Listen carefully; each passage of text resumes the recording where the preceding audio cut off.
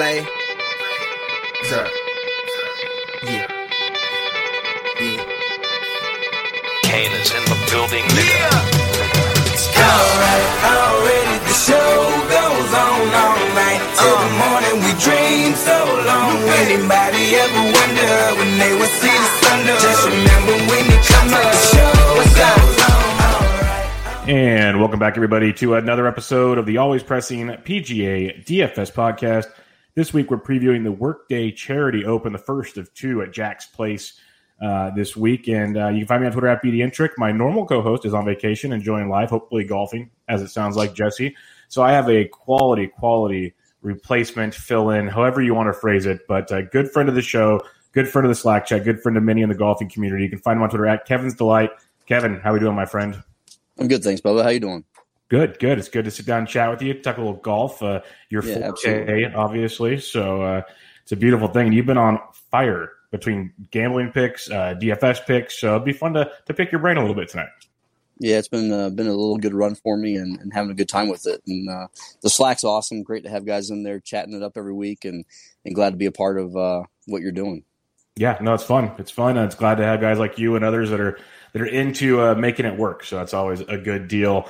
Let's do a quick recap of the Rocket Mortgage. It depended on what part of, I guess, Twitter or the golf community you looked at. It was either people absolutely hated it because people despise Bryson DeChambeau, or people absolutely loved it because he's just putting on this freak show that we haven't seen in a long time.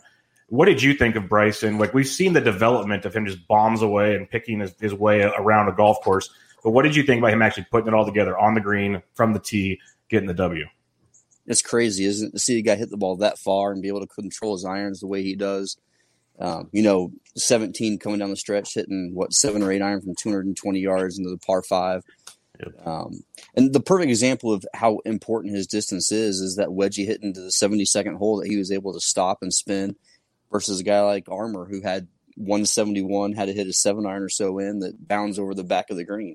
Mm-hmm. It's unbelievable how important that distance is, and if he figures out that wedge game at all, he's going to be pretty tough to beat. Yeah, it's crazy. Like, I'm not the foremost expert on all the, approach, tee to green stats and all that stuff, how they measure them out. But I saw somebody like Ben Coley or someone that, gets paid to write and everything, talking about it after Saturday's round, that he's 70th in the field, which was basically last in an approach to the green, which was pretty wild when you think about it. And the guy goes, wait a minute. He's driving it so far, he doesn't qualify for most of the approaches. They're counting him as chip shots. So we got to step back on that one, because it is crazy. Like you're saying, you watch him hit it, and he's done it for a few weeks now. Like, I told someone, like, he doesn't never play Pebble. I wish he would, because it's a short course and he could do goofy stuff like this out there. I would love to just follow him for a practice round when he has his goofy protractor out and stuff, and he's probably figuring out on the map, okay, if I go this direction over here, I can do this. It'd be fun just to watch him bombs it. But it's funny, though, because when it works out, everyone thinks he's a genius. When it doesn't work out, he's just an idiot that takes way too much time. Yeah, no, it'll be pretty crazy in that respect, too, because people did think he was just nuts. He's getting big. That's not going to work. We've seen that, all these things. Do you as a very, very good golfer, as a golf pro, do you think that's actually going to be like a long-term plan that maybe others embrace, or is this kind of a unique thing that only a few can pull off?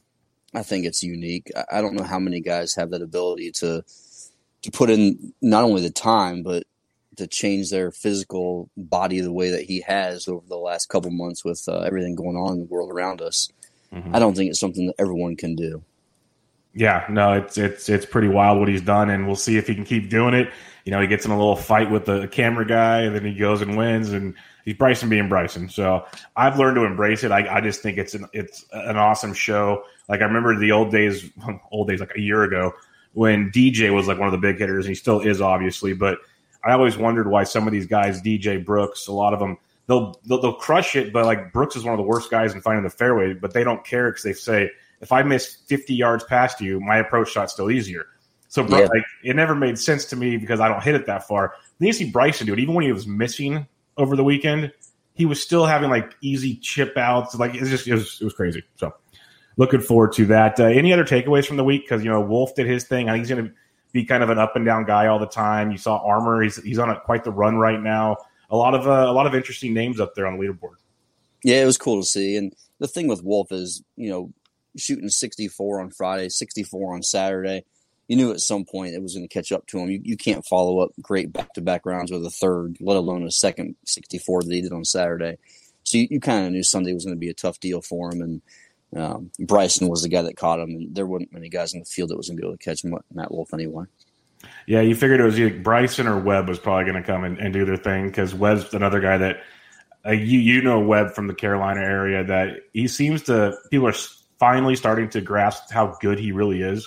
It took a while because of the putter and everything, but he's playing well. There's just a lot of good golf being played. I guess I don't know if we're getting spoiled because we're getting, outside of last week, such loaded fields on a regular basis again, and we're going to get another one this week. But it's been fun getting golf back, because I know you and I are baseball fans and everything else looks kind of murky in the rest of the sports world. But golf looks like, not even one positive test last week. Like, good stuff. So it was tough early. I was on Twitter, and the Rockies released their schedule, and 2 minutes later they deleted the schedule, and all the Rockies fans on there were thinking, "Oh shit, there goes the season." Yep, yeah, that's just gonna be one of those like things every day. It's gonna be something new. He's gonna kind of try to keep the even keeled balance of everything, because it's gonna be a roller coaster ride. But we'll move on from the Rocket Mortgage. It's a fun tournament, but we head to Jack's place for the Workday Charity Open. The first time doing this, obviously, so there's no past event history. Usually it's the Memorial, which will be next week, and so we get back-to-back at the same course, but it'll have a different flair. And Kevin and I kind of attacked the course preview together, but we've heard it's going to be around 7,300-ish yards. It's going to be a little shorter than when they play the regular Memorial. They're talking about some holes they might play in, like where we call the whites. They'll move things around and make that a little different. The rough's going to be a little shorter. Green's a little slower. It's going to rain a good amount over the weekend, a good chances to soften things up. When you think of Jack's place, Kevin, like what kind of approach, or how would you describe that golf course? I think it's a bigger ballpark than we've seen the last few weeks. Obviously, last week in Detroit being a Donald Ross, and then the week before that, or 2 weeks before that in Harbortown, smaller ballparks where maybe driving wasn't the most important thing. I think driving is pretty important here. To me, tee to green and approach is going to be very, very important looking back at the last couple of years. The rough's probably going to be pretty thick and juicy, kind of like it was at Detroit towards the end there. It's going to be very interesting 2 weeks to see back-to-back at the same course, and I'm really looking forward to the upcoming weeks. Yeah, it's going to be interesting because there's still like Rory and Bryson. They're taking this week off. Tiger's supposed to play next week. We'll see if that happens. So a lot of these guys this week will play. But it's 156 players this week, where next week's 120. So that's going to be – we're going to get it cut down with some other big hitters coming in. And like you were saying before the show, I think it's a good point, and we'll have to revisit it next week. You think it'll feel kind of like a U.S. Open? You want to let the listeners know why? Yeah, it sounds like for the second week, they're probably going to back it up a little bit, let the rough continue to grow throughout this first week. And then obviously Jack's about to do some pretty big renovations, it sounds like, to the golf course after the back-to-back week. And so I'd imagine that the greens are going to get pretty quick going into the second week. May feel more like a U.S. Open, at least from what I understand. The rough's going to continue to grow. The greens are going to continue to be really quick. So next week's going to be really interesting. This week's obviously going to be a lot of fun, but seeing the smaller field next week at 120 players and all the players, top players in the world will be playing this week. Yeah, it's going to have that major feel to it. This week they're talking about 11.5 on the stimp. Next week about 13.5. So that's a big change of pace that they let it dry out. The rough this week 3.5 to 4 inches, give or take. Next week they're talking closer to 5 or more. Like you're saying, it's going to be one of those deals that could be quite interesting. And usually this golf course, and pretty much all golf in general, unless it's a real easy pitch and putt, you got to stay in the fairway. It's all about approach game, stuff along those lines. Tons of bunkers on this course. There's 73 bunkers in place. And the Nicklaus designs, he's all about making you hit it to a certain spot to approach it in. He's not letting you just kind of go crazy with it.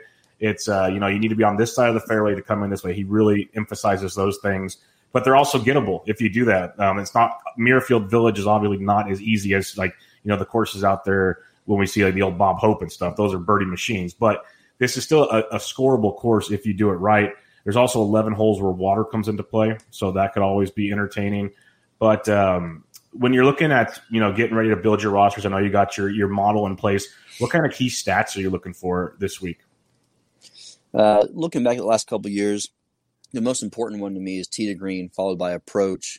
Greens and reg is a big deal to me. Par 5 scoring, having 4 par 5s on the golf course, 2 of which are pretty gettable. being under par on the par fives this week is going to be a big deal. Some bogey avoidance, and those are the key stats for me. Yeah, I'm with you. Putting, it's bent grass greens for those keeping track at home. And, we say week to week, it's always, who gets the hot putter because that's who's going to run. Well, Bryson gained over 7 strokes putting. He was going to probably win regardless, but when you're putting that well, it makes it even easier for you. Matthew Wolff struggled at putting. We saw him miss a 14-foot eagle putt that could have made things interesting going into 18. But them the breaks, as they say. But, yeah, get it off the tee, good approach game in is definitely something. And then around the green, usually not as important, but you definitely want to score in those par fives, as you were saying. Before we get into the DraftKings picks for the week, a couple of notes from fansharesports.com. If you use promo code ALWAYSPRESS, get 20% off the package of your choice at Always Press, one word. Just kind of, since we have kind of consecutive events now, last 5 events, if you look at recent form, Victor Hovland's leading the field as he's playing very, very good golf. Cantlay, Hadwin, Xander, a couple of guys that stand out near the top there. When you look at the last 6 events on bent grass greens, guys that love putting on bent, Patrick Cantlay is averaging almost 106 DK points per tournament. JT, Patrick Reed, Hideki, who we'll definitely be talking about, Sungjae, and Woodland round out the top 5 or 6 there. And then last but not least, just kind of par 72, 7,200 to 7,400 yards, which is I haven't seen an official scorecard, but it's supposed to be around 7,300, give or take. John Rahm, he's crushing these kind of size fields at 100 and almost 2 DK points. Rose, Matsuyama, Reed, Strepka, and Cantlay. So there's a couple names that keep overlapping if you put 2 and 2 together in those scenarios. But as we know, each week, each round, each swing can be different. Kevin can attest to that. I can attest to that. Anybody who plays golf can attest to that. Things change rapidly. So let's get into DK scoring, Kevin. Before we do, actually, let me ask you a couple questions because we haven't had you on the show in a while. I know you've been doing a lot of multi-entry and you have different strategies in your tournaments. How do you go about building things, especially in these fields of 156 golfers, which is way more than we're used to?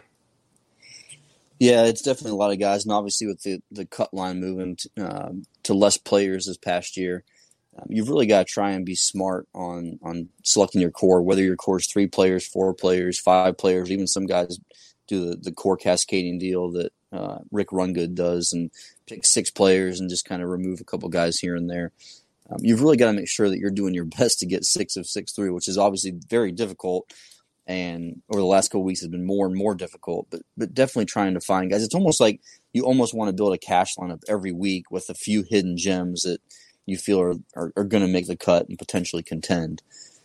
So there's definitely some strategy with, looking at that bottom tier, 7,200 and lower, where you can find 1 or 2 guys that you can kind of hitch your wagon to and hope they make you some good money. No, I like that approach a lot. I talk about it most weeks. I do 3 lineups, one of them being a cash lineup, and the cash usually works out the best. Just how it seems to go. Yeah. Because when it's T65 and ties like you talk about, I know it sounds simple in the name of the game 6 of 6, but it's even harder to do now. Like you can get cute if you want to get into big tournaments like the 20 maxes and more like that you guys like to play in. So you're gonna have to be a little different, like you said. But I think a key point you made there is you can still have like 4 guys that are kind of a cash feel and just get different in 1 or 2 spots. And I try to emphasize that a lot. You don't have to be unique everywhere. You can eat all the chalk if 1 or 2 guys are different. So, and look at all the big names that have missed the cut over the last 3 weeks, right? You've had JT miss the cut. You've had Reed miss 1. You had Justin Rose miss 1. Some of these big names that people kind of really gravitate to have burned them. Yep. Yeah, and that's the size of these fields. Just a couple bad swings that can get real goofy, especially in a birdie fest. In a birdie fest, a lot of guys are live, so yeah, that makes it real interesting. Next week, we'll see how that goes. But this week, I expect to see some scoring as well. Let's get into those DK scoring, and it's a better field than last week when we have 6 guys over 10K, and they're all darn legit. JT at 11-1, coming off that miscut you mentioned, took last week off. John Rahm 10-9, Cantlay 10-8, Brooks 10-4. Xander 10-2, and Hideki, who's got great course history here, at 10,000. In the 10K and above range, Kev, who are you looking at here? Well, obviously, Hideki's past success here has been incredible. And most guys are going to look at his finish last week and probably gravitate toward him, especially since he's the lowest price in this range. He's had a win here. He's at 3 top 10s, a 13th, a 45th. I mean, his record speaks for himself, and his finish last week was good. If his putter gets hot at all, I'd love to have some Matsuyama. JT, I probably won't play much of JT. his record's been a little iffy here. 3 missed cuts since 2014, so he's pretty high beta here. 37th, 4th, and 8th. Either really good or he's trunk slamming and costing us all a bunch of money. So I'll probably stay away from JT for the most part. But if I had to rank him, I'd go Matsuyama, Koepka, and then probably X. I do obviously like Patrick Cantlay here. I'm not a big fan of playing guys that won on the course the year before. It's awfully hard to defend, even though this isn't the true Memorial. And he was great when he came back, but I'll stay off. I'll stay off Patrick this week.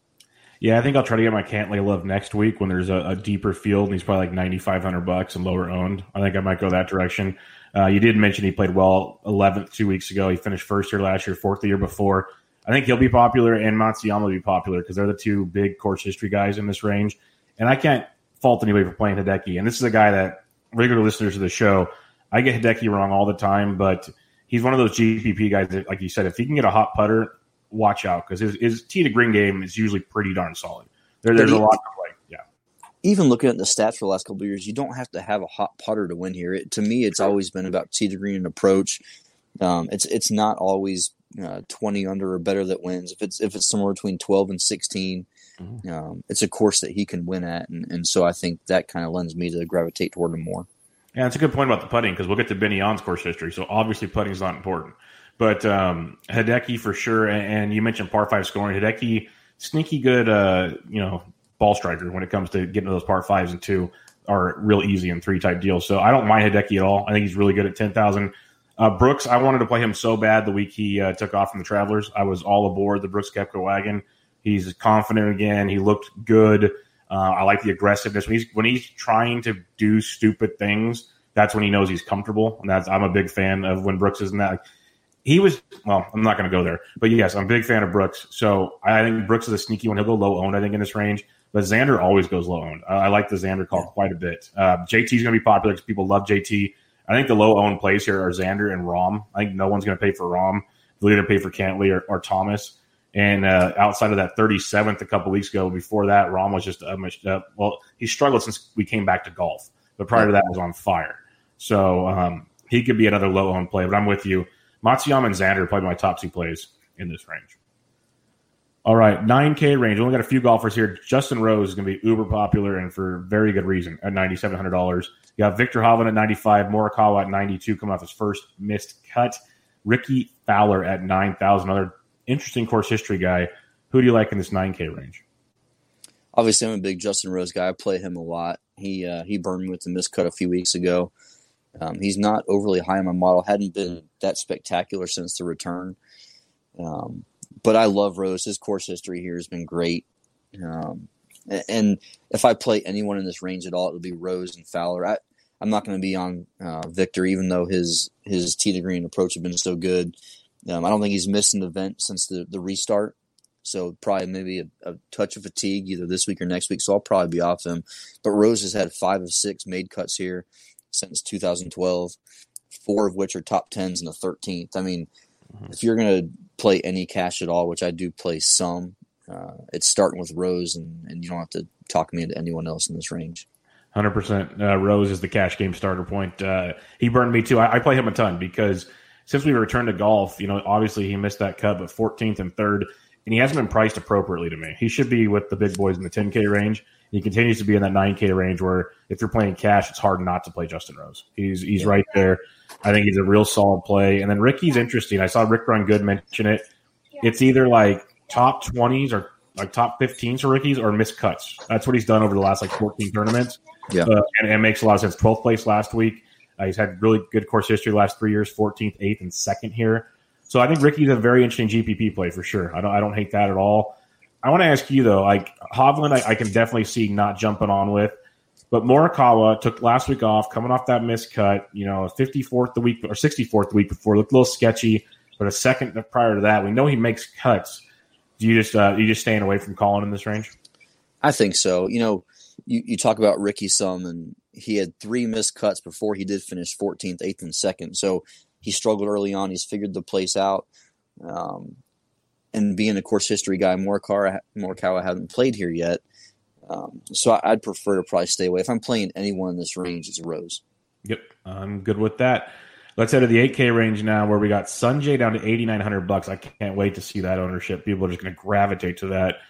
Reed at 88, Leishman at 87, Spieth at 86, Cooch 85, Neiman 84, Woodland 83, Hadwin 82, Wolf 81, and then Fitzpatrick and Bubba at 8,000. This is one of those things, like I tell people for cash, you could almost just stay here if you want to. I really prefer having some Rose and cash lineups, but this 8K range is pretty interesting. Who stands out to you here? Well, this is the money range for sure right here. Obviously, Leishman, Kuchar, Neiman's played twice here, had 2 great showings. I've placed 3 bets so far. Leishman and Neiman to win, and the top 10 that we'll talk about in a little bit once we get further down the list. But you could build some great lineups here. It seems like a great course for Hadwin, who drives it straight, hits a bunch of greens. So I like Hadwin here. I like Fitzpatrick. I like Bubba. Bubba's been good here. So I mean, you could build so many lineups that start with 3 or 4 of these guys from this area. Yeah, no doubt about it. Leishman's going to be. I've heard his name a ton, but the dude has made every cut here since I think 2011, including a 5th place last year. So pretty darn good, and he hasn't missed a year. So I say all the way through 2011. That's every season or every year. So that's pretty darn good. Coming off of 58 2 weeks ago, so. We got Leash coming in here. Kuchar is always he missed the cut here last year, but prior to that made every cut all the way back to like 2008. And a lot of those were top 5s and everything. So he's very, very viable as well. I do love the Neiman call, 27th and 6th the last 2 years. I'll go right back to Joaquin. Also a guy that he's been playing pretty well on these bent courses of late. Usually not known for bent grass putting, but he's played well on those. The Hadwin call is very interesting. So you'll get him lower owned, fairways, greens. He's very good at that. And then you said Fitzpatrick. That's a guy I love playing because no one plays him. No one plays Matthew Fitzpatrick. And when you want to talk about iron play, that's one of the better iron players in the world. So I really like Fitzpatrick at low ownership. You can have a lot of fun with that.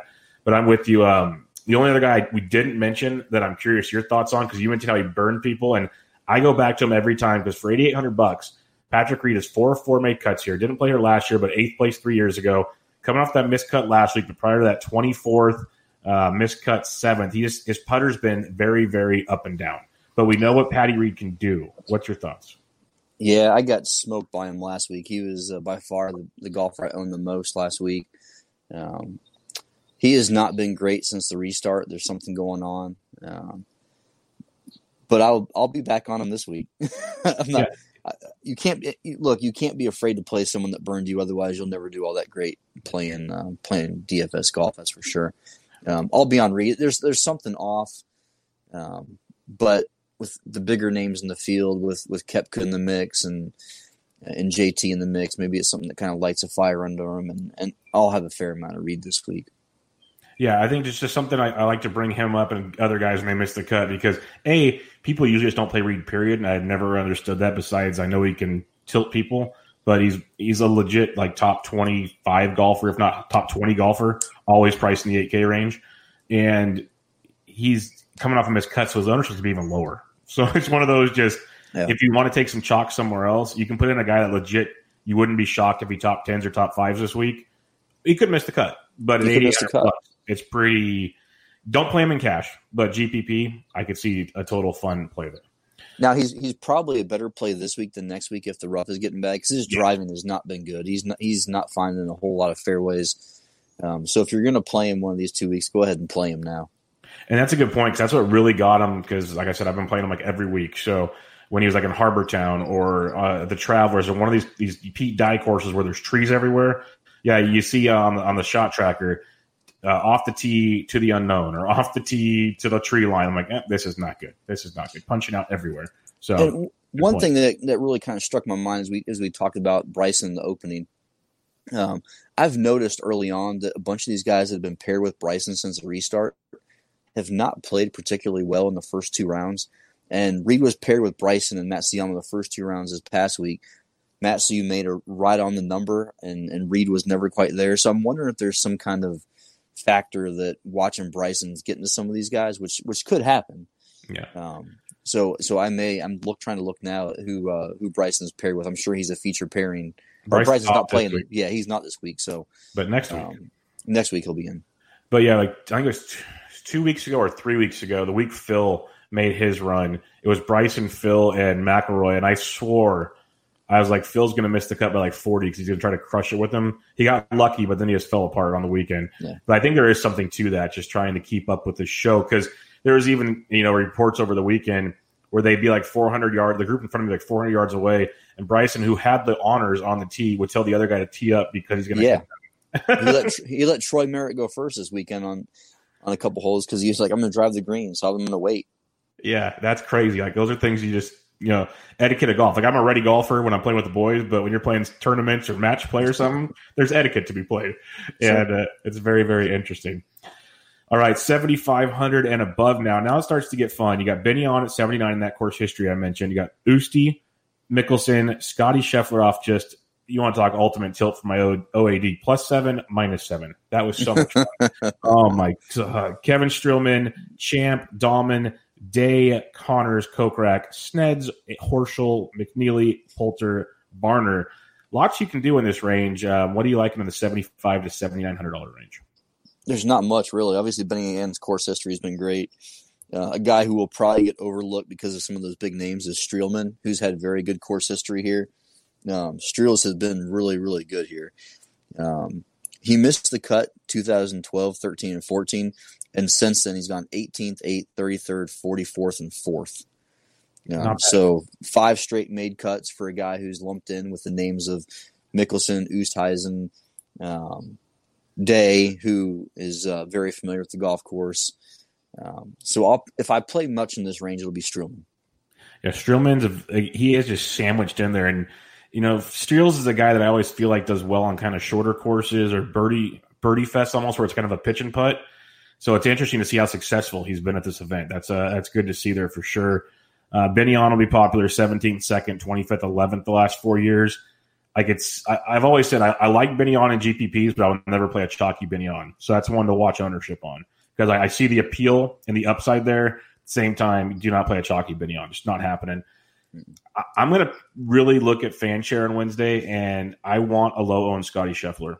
I really do. Like, I'm with you. I'm a course history guy. He's never played her before. He's coming off a couple miscuts. But I know on a GPP the way he could score. He did it on Friday. I don't know what the heck happened on Thursday. But he's intriguing to me for sure.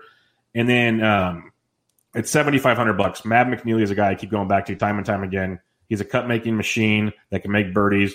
And then Poulter's interesting as well. Poulter hasn't played here since like 2009 or 8. Yeah. But he's always interesting to me, and Mav at 75 are two cheapies. I don't mind at all. Yeah, Damon and Mav haven't played here at all. But I think another guy we're missing out on is Horschel. Yeah. Typically a relatively lone guy who has done okay here, and this seems like a course that could be good for him. I'm going to ask you about Cam Champ. He missed the cut here last year, obviously came back on like Wednesday evening to make the field because of all the testing. Finished 12th. He's one of those guys that if he's driving it accurately, really has an advantage of the field. That's an if at times.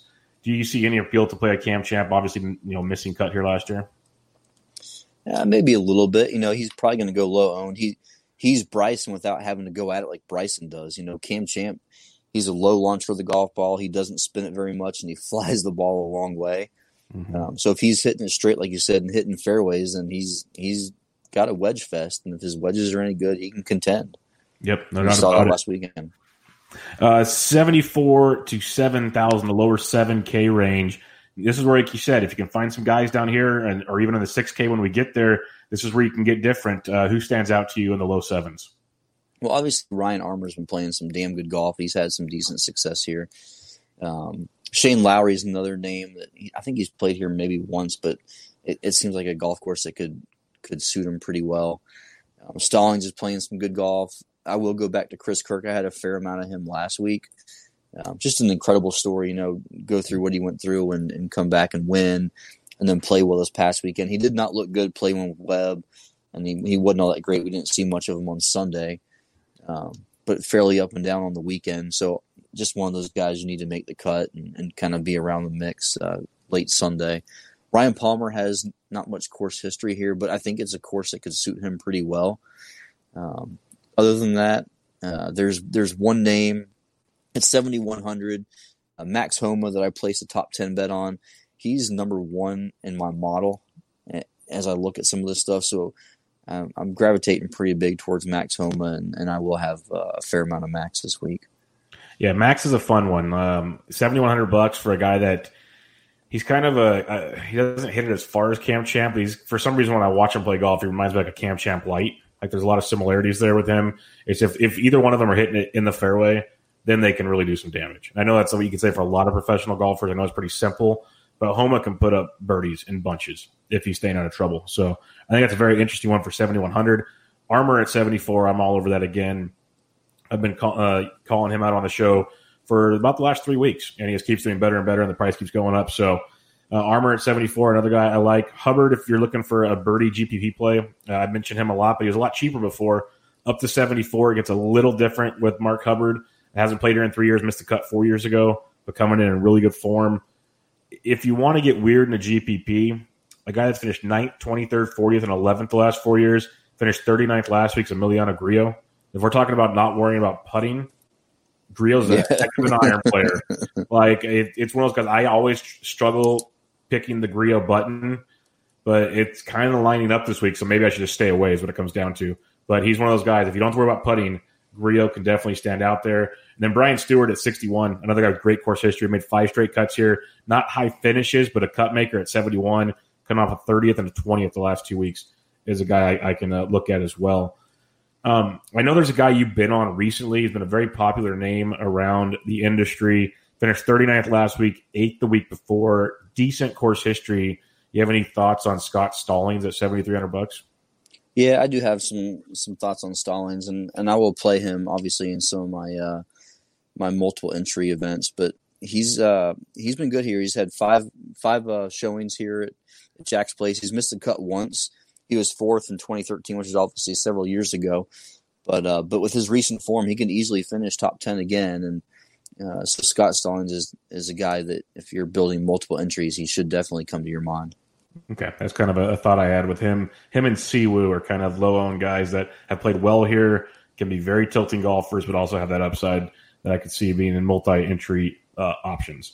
Yeah, and Bud Cauley as well, really. He's a guy at that lower end that is pretty good. And tee to green approach, he's right up there with some of the best players in the world.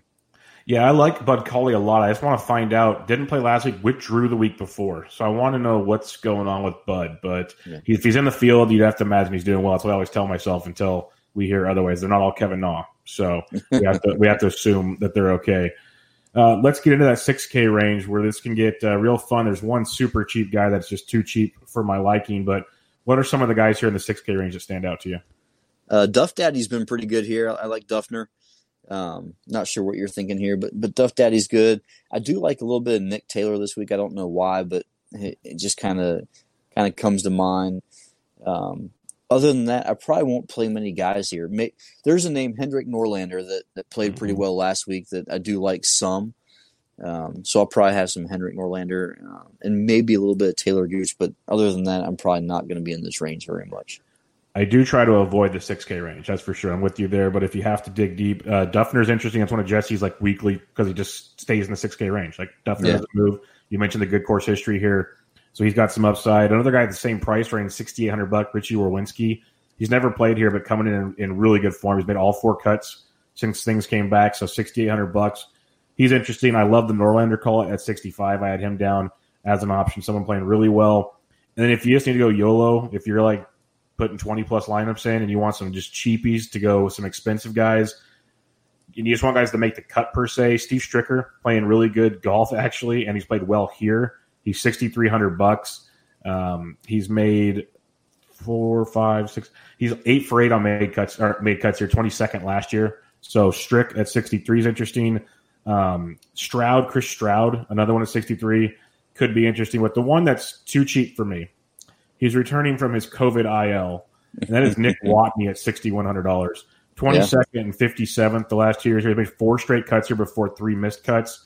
$6,100 for Nick Watney, that does not sit right with me. So if you want to roll those dice, I think Watney at 61 is way too cheap.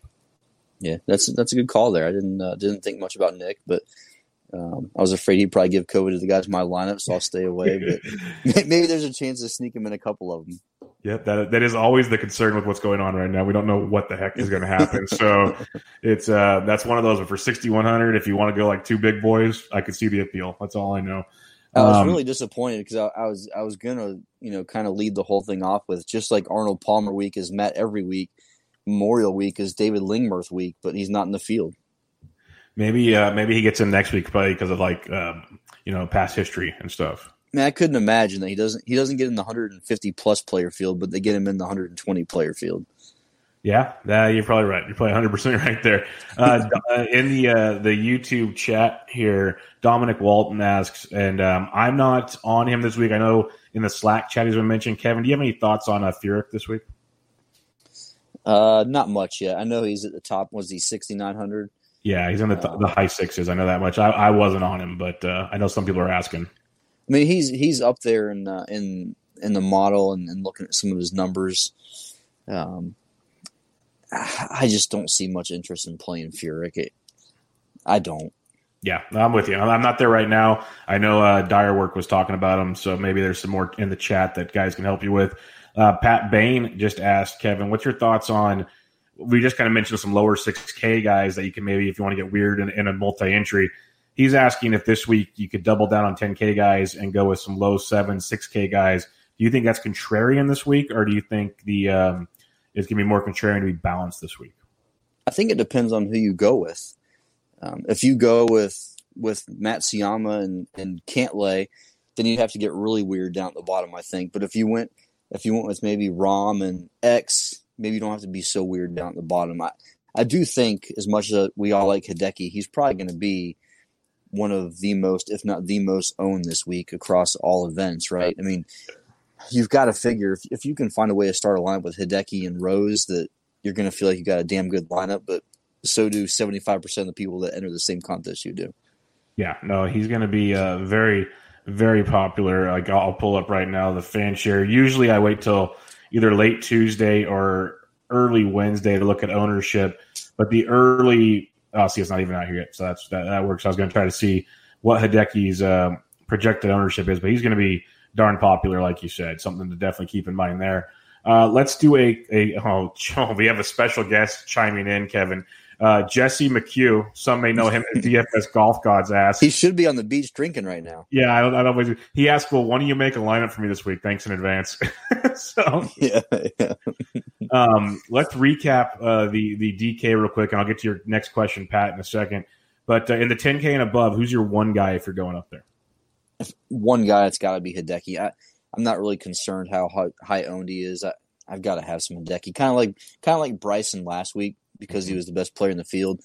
Not to say Hideki's the best player in the field this week, but after seeing his finish last weekend and his course history, it's Hideki for me. All right, yeah, I think Hideki's great. If I'm going to pivot off of Hideki, I'll go with the X-Man. I'll go Xander there and get different. If we're looking at the 9K range, I think we're both consensus. Rose is our guy. Yeah, absolutely. Yeah, that seems like makes too much sense. In the 8K range, who are your top two 8K guys? He's probably going to be too much owned for my liking, but Joaquin and something a little different, I'll go Bubba. Bubba will be very different, so that's a good one.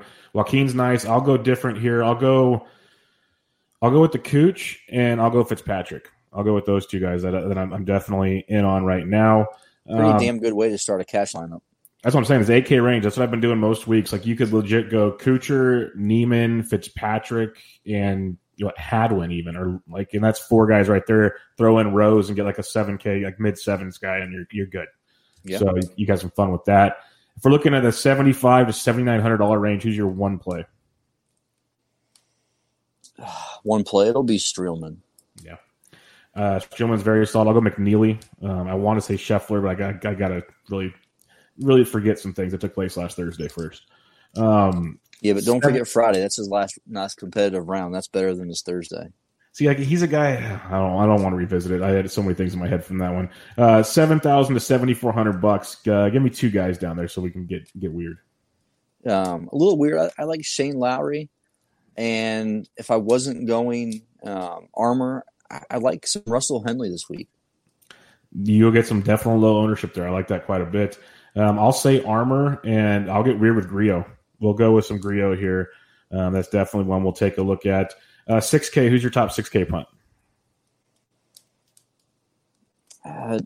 Probably not much of a punt, but Duffner, because I think he'll be fairly high owned in this range. But if not Duffner, probably a little Nick Taylor.